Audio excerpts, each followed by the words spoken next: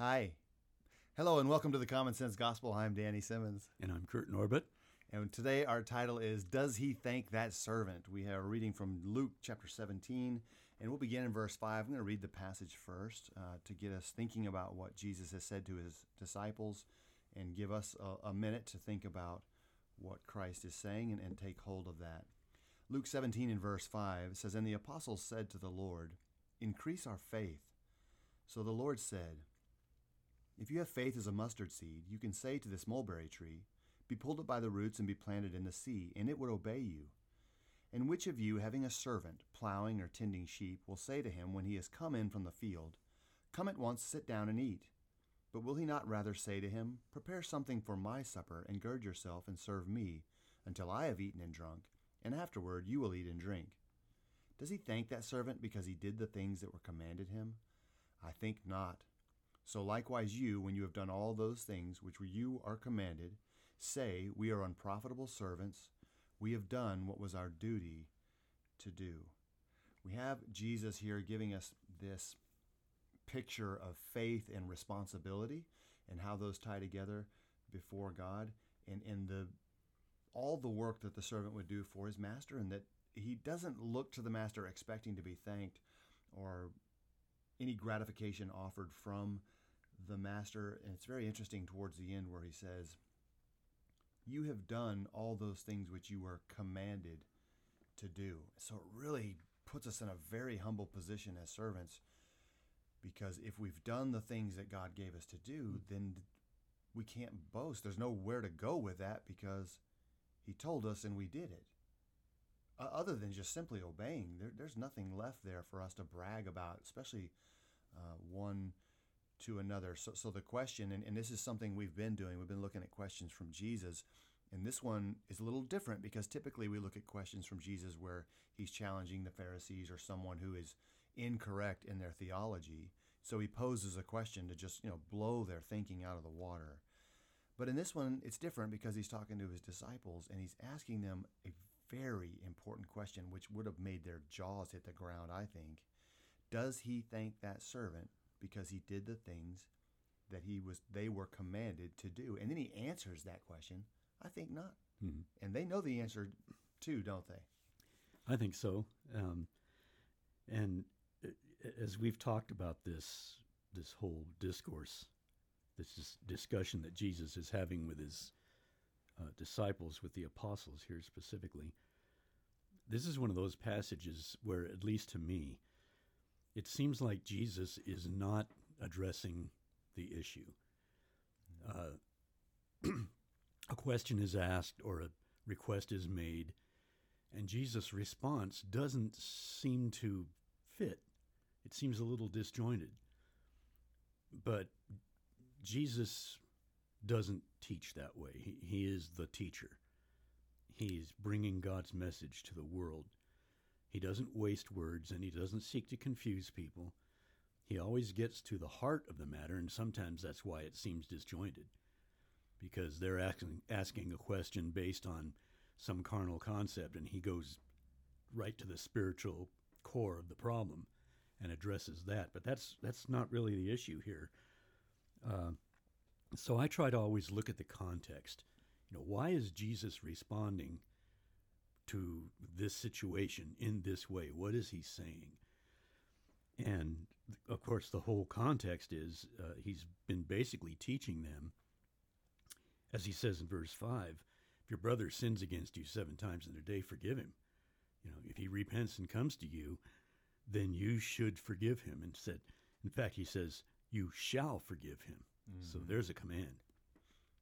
Well, their response to this is, increase our faith. And if we look in Matthew 18, where this is developed a little more, Peter brings out so you're saying if my brother sins against me 7 times a day, should I forgive him 7 times a day? And Jesus says, well, not just 7, up to 490 times, 70 times 7, which is his way of saying you forgive him every time he comes to you in repentance. Well, Peter is indicating that to their point of view, that's a pretty tall order. And so their response here in Luke, which is not recorded in Matthew, is, Lord, increase our faith. In other words, we need more if we're going to do this. This is a tough sell right now. They need to grow. And so he gives a 2-point response. He says, if you have faith as a mustard seed, you could say to this mulberry tree, be pulled up by the roots and planted in the sea, and it would obey you. So he teaches a little bit about what faith is all about and what it can accomplish. Even a little bit of faith is something that God can use to accomplish great things. And we can see that with the example of Gideon in the Old Testament during the time of the Judges. He was pretty doubtful about things that were going on. And even when he understood or was willing to accept what God wanted him to do, his response was, well, I'm the least of the house that's least in the tribe of, in Israel and whatever. I don't amount to anything. Mm-hmm. But God has shown repeatedly he's able to use the little things to accomplish great things. But then the second part of his response is he goes into this picture of a servant. Here's a servant that works all day. He's out there in the field working hard in the sun. He comes back in, and we would expect that the master would say, oh man, you're dirty and tired and sweaty. Here, get cleaned up, relax, take a break, grab a bite, and then you can make me some dinner. Well, no, because it's not about the servant, I think, is one thing that Jesus is getting at. He still expected, okay, you did your duty for the day. You still have duties to perform. You're a servant. You've got some responsibilities. You know what your commands are to do for the day. So fulfill those commands. Serve me my dinner. Then you can sit down and have your dinner. You can serve yourself. And so he drives that point home when he says, does he thank that servant? Well, why should he? The servant is only doing what he's supposed to do. He's only fulfilled his duty, as Jesus points out in verse 10. So why should he expect thanks? And I think that ties into their request for him to increase our faith, because to have your faith increased, you first need to be humbled. You need to accept and nurture an attitude of humility. It is that none of this is about me. I am just a servant. It's all about the master. He comes first. And that's what we as servants of Jesus Christ have to inculcate into our thinking. I am a servant to my master and to other people. It's them first, then me. So that would apply to them. When you come in from your work during the day, you still serve the master. He's first. Then you can take care of yourself, your own needs. And there's in verse 10, when he drives that point home, so likewise, when you've done all those things which you are commanded, say, we're unprofitable servants. We've done what was our duty to do. That's to me, a profound statement, because you can apply that to many different things as far as doctrines are taught in the religious world. Mm-hmm. Basically, what he's saying is it is never about you. There's nothing we can do to earn our salvation, which is absolutely true. Even when we do everything that's commanded, everything that the Lord wants, we haven't earned a thing. We've just done what he told us to do. Big deal. Who does that glorify? Not me. It glorifies the master. Yeah. And that's what our attitude should be. So really, as far as increasing our faith, the servant needs to have the attitude that I'm not doing anything that's going to deserve the thanks of the master. Even if I do everything he says, that's only what I was supposed to do and nothing more. So there should be no expectation that when I get in from a hot day at work, well, the master is just going to slobber all over me because I'm a really great guy. No, because it isn't about me. That's a tough concept to settle in your mind. Like you said, it's hard to grapple with because the natural man, that doesn't add up at all. And I think for us, I remember, working every day in a company that you're in the middle of something, and you would go, sometimes there's something happening and you go the extra mile. And for me, just personally, and I think it's the natural side of me, is that I'm going these final steps. I'm doing more than the others did because I want to make sure this package goes out the way that it should. And I'm hoping in the back of my mind that the owner of the company or my boss is looking out the window of his office, and I was like, oh wow, he's the reason this is going to happen, because that's the truth. And I really did give it a little bit extra and more than others did. And I think even in that, the Lord has taught me over and over again that there's no thanks coming. Not only are they not going to thank you, they're not even looking. So there's something in me where I have to care about the company. I have to care about my honest day's work for an honest day's pay, and work and serve as I'm serving Christ and not man. And then the rest of that starts to settle down for me. But there's a carnal side of me and a natural side of me that says, I put in the extra mile, and I just see this servant coming in from out in the field, and the master saying, if you're hoeing these rows for the crops or whatever, that you did 10 more than I asked you to do, you're the best servant I have. And Jesus says, no, that is not going to happen because you're a servant. And I think part of what we have to understand in this context is that in this time and under the Roman rule, there were millions of servants, and they're called slaves, not servants, but they were slaves in Rome. And a slave, if you were recognized as a slave in Rome, you had no rights. You were owned as though you were property.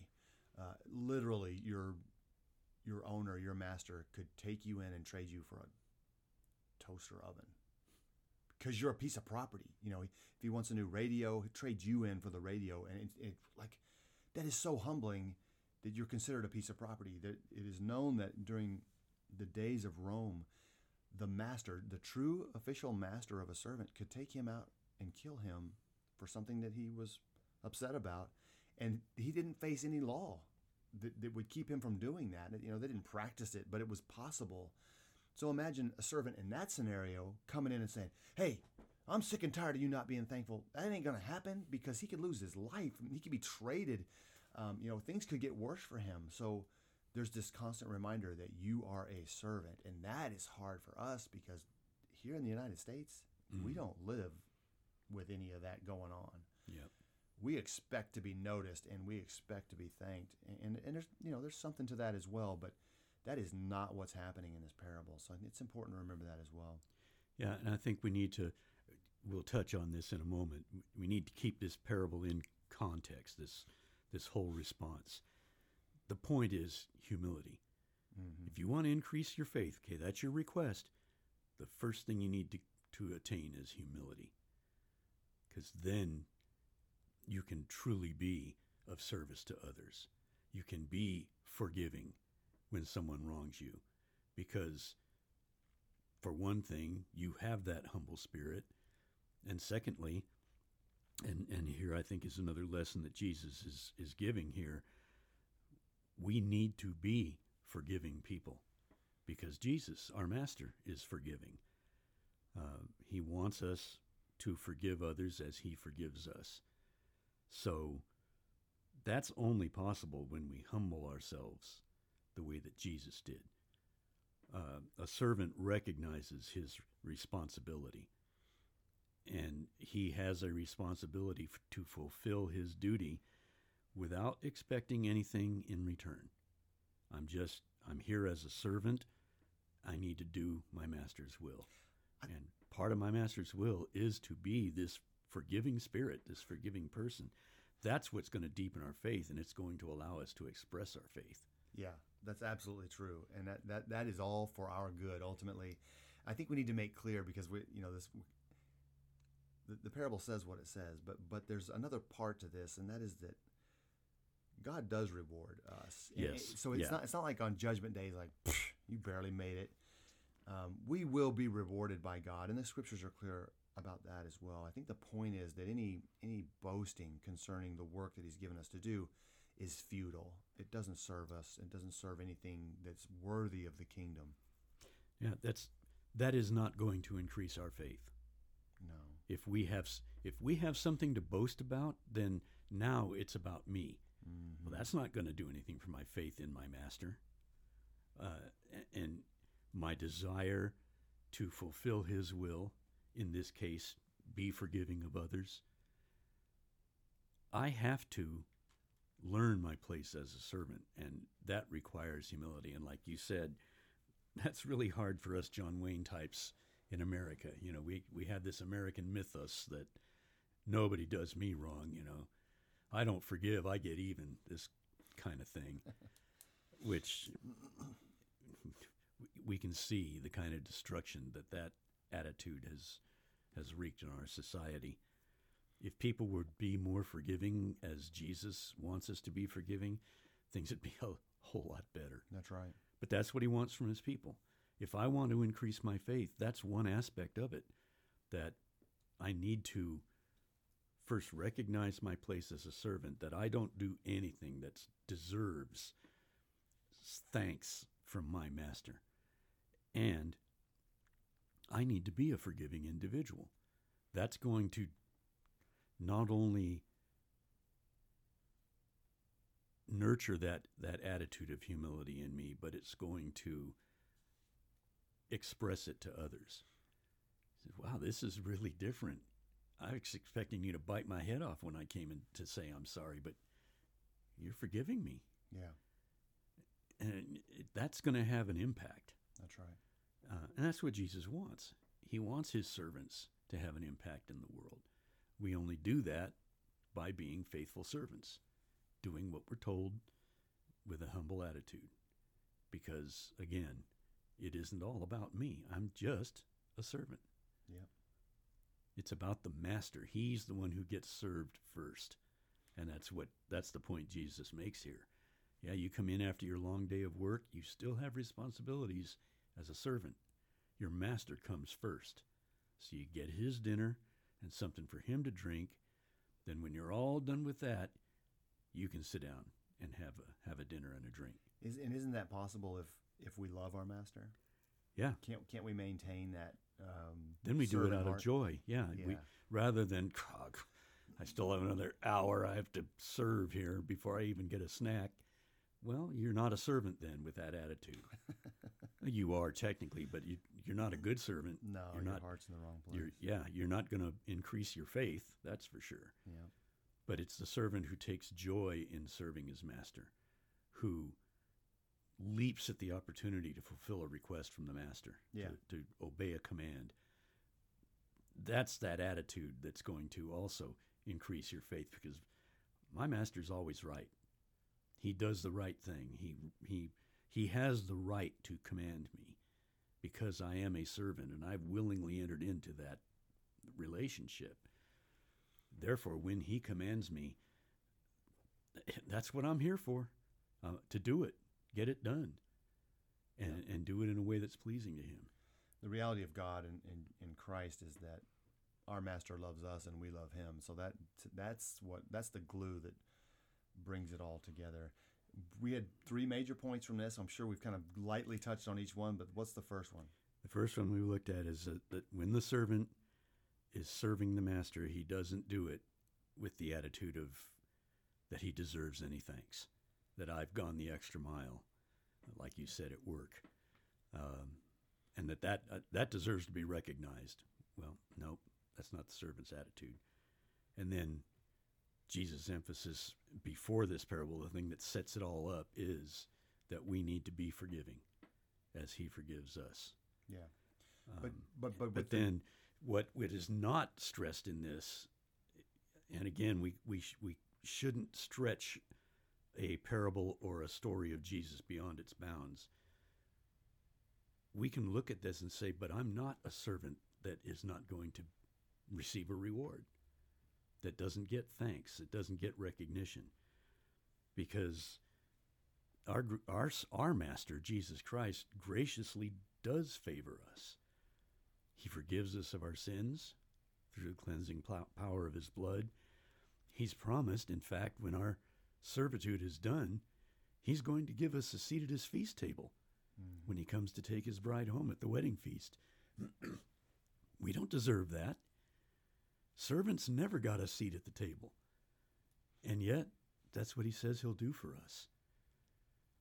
So, it isn't that, oh, okay, I'm a servant of Jesus, but I don't get any kind of a reward. Well, you do. You get some rewards in this life, all the spiritual blessings that are received in Jesus, that he provides for us. But in the life to come, we're no longer going to be servants. I think that's an important point to recognize. We're going to be the family that Jesus brings home to the Father. We're going to be his bride that he brings home. So we are exalted above just the place of a servant, as Jesus told his apostles just before he was arrested and went through his passion. I no longer call you servants, you are friends. And that we have to look forward to. There will be a day when Jesus will say, good and faithful servant, enter into the joys of your Lord. That's when we'll receive our thanks. Yeah. But the story in this life to increase our faith, because at that time there won't be any room for faith. Faith and hope will be gone because now it's all become sight. We're in the presence of our Master. And only love remains, according to what Paul taught in 1 Corinthians 13. Yep. So our faith doesn't need to be increased at that time. During this life, yes, it does. And in order to accomplish that, we need to have a servant heart of humility, that it's never about me. It's always about someone else, and ultimately it's about my Master. That's right. We don't deserve thanks. We need to learn to forgive as Jesus forgives, and we don't deserve any favor from Jesus. The favor part, I mean, you think about the workers, the 11th hour workers, as it's referred to, the ones who worked long and hard expected special treatment, and they complain about that to their master in the parable in Matthew chapter 20. But the master there says, friend, I have not done you any wrong. You worked for the wages which you agreed to work for. And so all of their reasoning and thinking about what they deserved and how great the master was going to treat them was eliminated when he reminded them of, we had an agreement. And so that's a great challenge for us too. Not a great challenge, but a great, I think, point of inspiration, that if I've been a Christian my whole life and someone's a Christian in the later years of their life, that I should not be bitter about that at all. But the fact that they've come to serve the glorious Master is worth everything. And the timeline or the time stamp that I have in my own life is so insignificant that it's not worth even bringing up in my own mind or in my conversation. That is not part of what we're doing here. So it's a challenging thing to grapple with, but it is absolutely a part of what God has revealed to us. Ephesians 2:10 tells us that we are his workmanship. We are created in Christ Jesus for good works, which God prepared beforehand that we should walk in them. So there it is again. If we do what he's told us to do, and we should be excited about the results of that, that, wow, this has been a good day. I've been so strong. I've done so well. All of that is wonderful, but don't forget that God had established those things that you did that day beforehand, before you were born. The Lord had all things set in order for you to step into that. So you're simply just working in line with the will of God, which is a beautiful thing. And he will call you a good and faithful servant, and that's what we look forward to. One thing to keep in mind about our Master, if you're a Christian, Jesus is your Master, we're his servant, is that he's a good Master.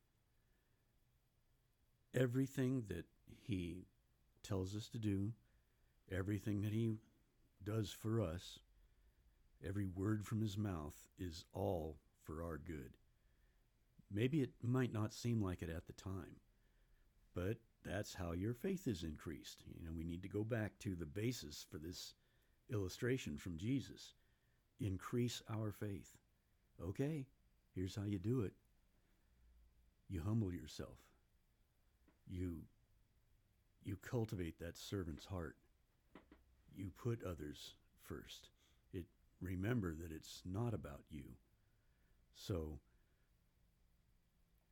when we recognize that no matter what happens, maybe our day out in the field is really rough. Those weeds were tough to get up, and there were a lot of dirt clods and rocks in those rows that I had to get out of the way. Well, they're there for a reason. They have toughened you up. They make you a better worker. Yeah.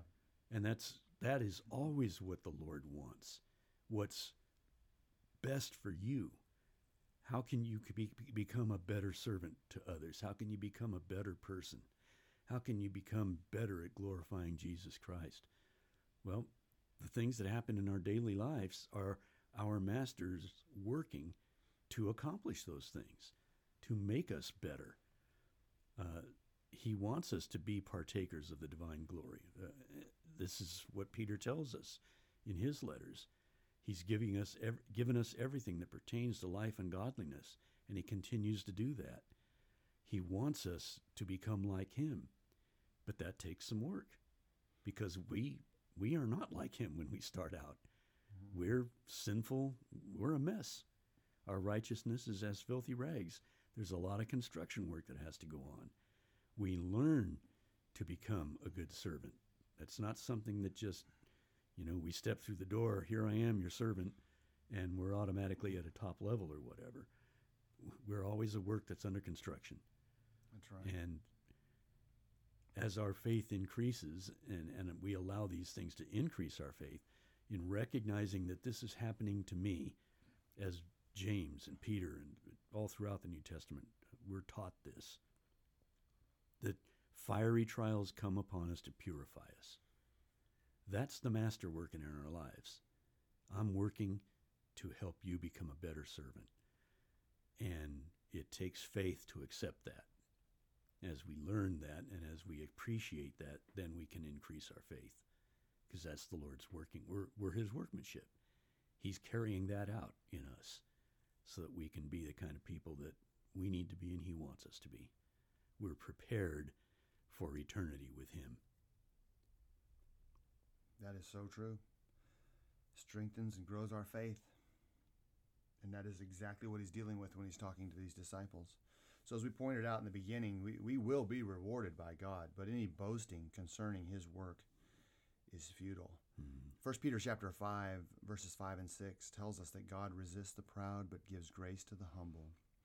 Therefore humble yourselves under the mighty hand of God, that he may exalt you in due time. And that's the picture of a faithful servant who not only is serving God without any grumbling or complaining, but knows that when the time is right, according to his master, that they'll be exalted. And when God exalts you, it'll be greater than anything you could have done on your own. And we can dream pretty big as far as how we would be exalted or how we should be treated.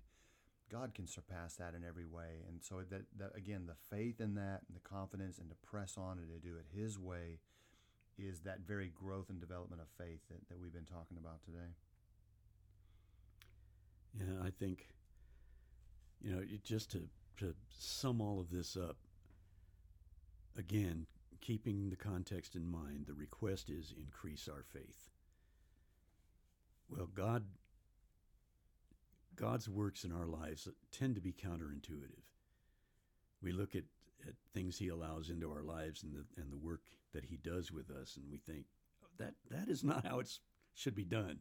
I've got a better idea here. Well, no, he's the master, so he knows what's going to make us a better servant. And if we'll just surrender to that, we have the faith as a mustard seed to allow him to accomplish great things,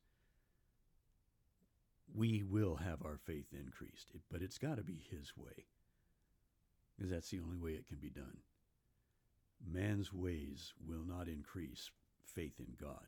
Mm-hmm. That is putting faith in man. So we need to trust God's works in us and just go forth as a servant, not expecting a reward, but with a joyful heart in doing the will of the master. Amen. Very good. Well, we have trivia questions. You have yours, don't you? Yes, I do. Okay. Well, let's do some trivia questions and okay, get our audience involved and see how they can do with these 4 questions that we have put together for ourselves and for everyone else. Trivia! Sweet trivia. Let me ask you my first question. Okay. So both of them are fill-in-the-blank questions. Uh-oh. I'm just going to ask you to give me a phrase or the one word that's missing. So Psalm 1 says, "Blessed is the man whose delight is in the law of the Lord, and in his law he meditates day and night. He shall be like a..." Tree firmly planted by the streams of water. There you go. Yeah. Tree planted by the rivers of water. Psalm 1 and verse 3. That's a beautiful psalm. Yeah, it is. In fact, that is the first scripture that my older son memorized when he was just a toddler. That's a great place to start. So that one, that's an easy answer because that one's still in my memory. Okay, my turn. Here is a New Testament character. Who was Elizabeth? What's noteworthy about her? And I looked, there's only one Elizabeth. I was going to mentioned say, in the New man, Testament. Elizabeth is the mother of John the Baptist That is correct. and the cousin of Mary? Apparently, yes. Okay. Yep. Luke chapter 1 at verse 5, she is the mother of the forerunner of the Christ, John the Baptist. Very good. If you would have said there was 3 or 4 different Elizabeths in the New Testament, I would have just passed out. Yeah. Because Give me something about all of them. This Nope. is an extra credit question. I'll just take the incorrect answer. Yeah. All right, number 2 for you. I found it necessary to write to you, exhorting you earnestly to contend for the faith which was once for all delivered to the... Saints. Where is it found? Jude 1. In verse? 3. Nice. That's right. Jude 1 and verse 3. I found it necessary to write to you, exhorting you to earnestly contend for the faith which was once for all delivered to the saints. Saints is the answer to that question. Very good. You got 100. And I should point out it is only Jude 1. there's no, you could just say Jude verse 3 and it'd be the same thing. It's a one chapter letter. That's right. But yeah, what a great statement. I love how he says that I was going to write to you to just basically encourage you, but then I thought it's important to exhort you to contend for the faith that was once delivered to the saints. So, Stand up and fight. yeah, he thought that was more important than what he originally wanted to write about. Okay. You should get this one because it's already been set up. Who said that it would be Christ that would baptize with the Holy Spirit? I set it up? I set it up for you. Oh. Yeah. Well, I can give you his full statement if you'd like. No, I think I have it. Is the dude with the camel's coat? Camels? Oh, yeah. A coat of camel's hair, you mean? Yeah. A guy who liked a very organic and fundamental diet. Yes, let them eat bugs. John the Baptist. It would be John the Baptist, right. Awesome. I indeed baptize you with water, but he that comes after me will baptize with the Holy Spirit. That's Mark 1:8, when John announces Jesus in that way, that it will be he who baptizes with the Holy Spirit. Yes, sir. Mark 1 and verse 8. Mm-hmm. All right. That is the 4 questions for the day. We hope that you have done well. I think we did. We got them all, didn't we? Yeah, we scored 100% on that one. Nice. There's hope for us. We are keeping score. We are got an eye on each other.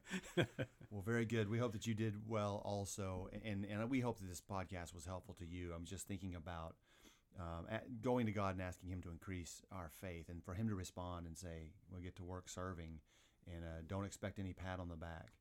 That in that statement, there would be the great increase of our faith. And it really does drive us to trust him, to believe in him, that he's right every time. We've seen it over and over again. And he is right about salvation and eternal life. And he, not us, he will see that through to its intended end. And we thank God for that. So we hope and pray that this is an encouragement to you and that you have a blessed week as you move forward, serving God with all of your heart.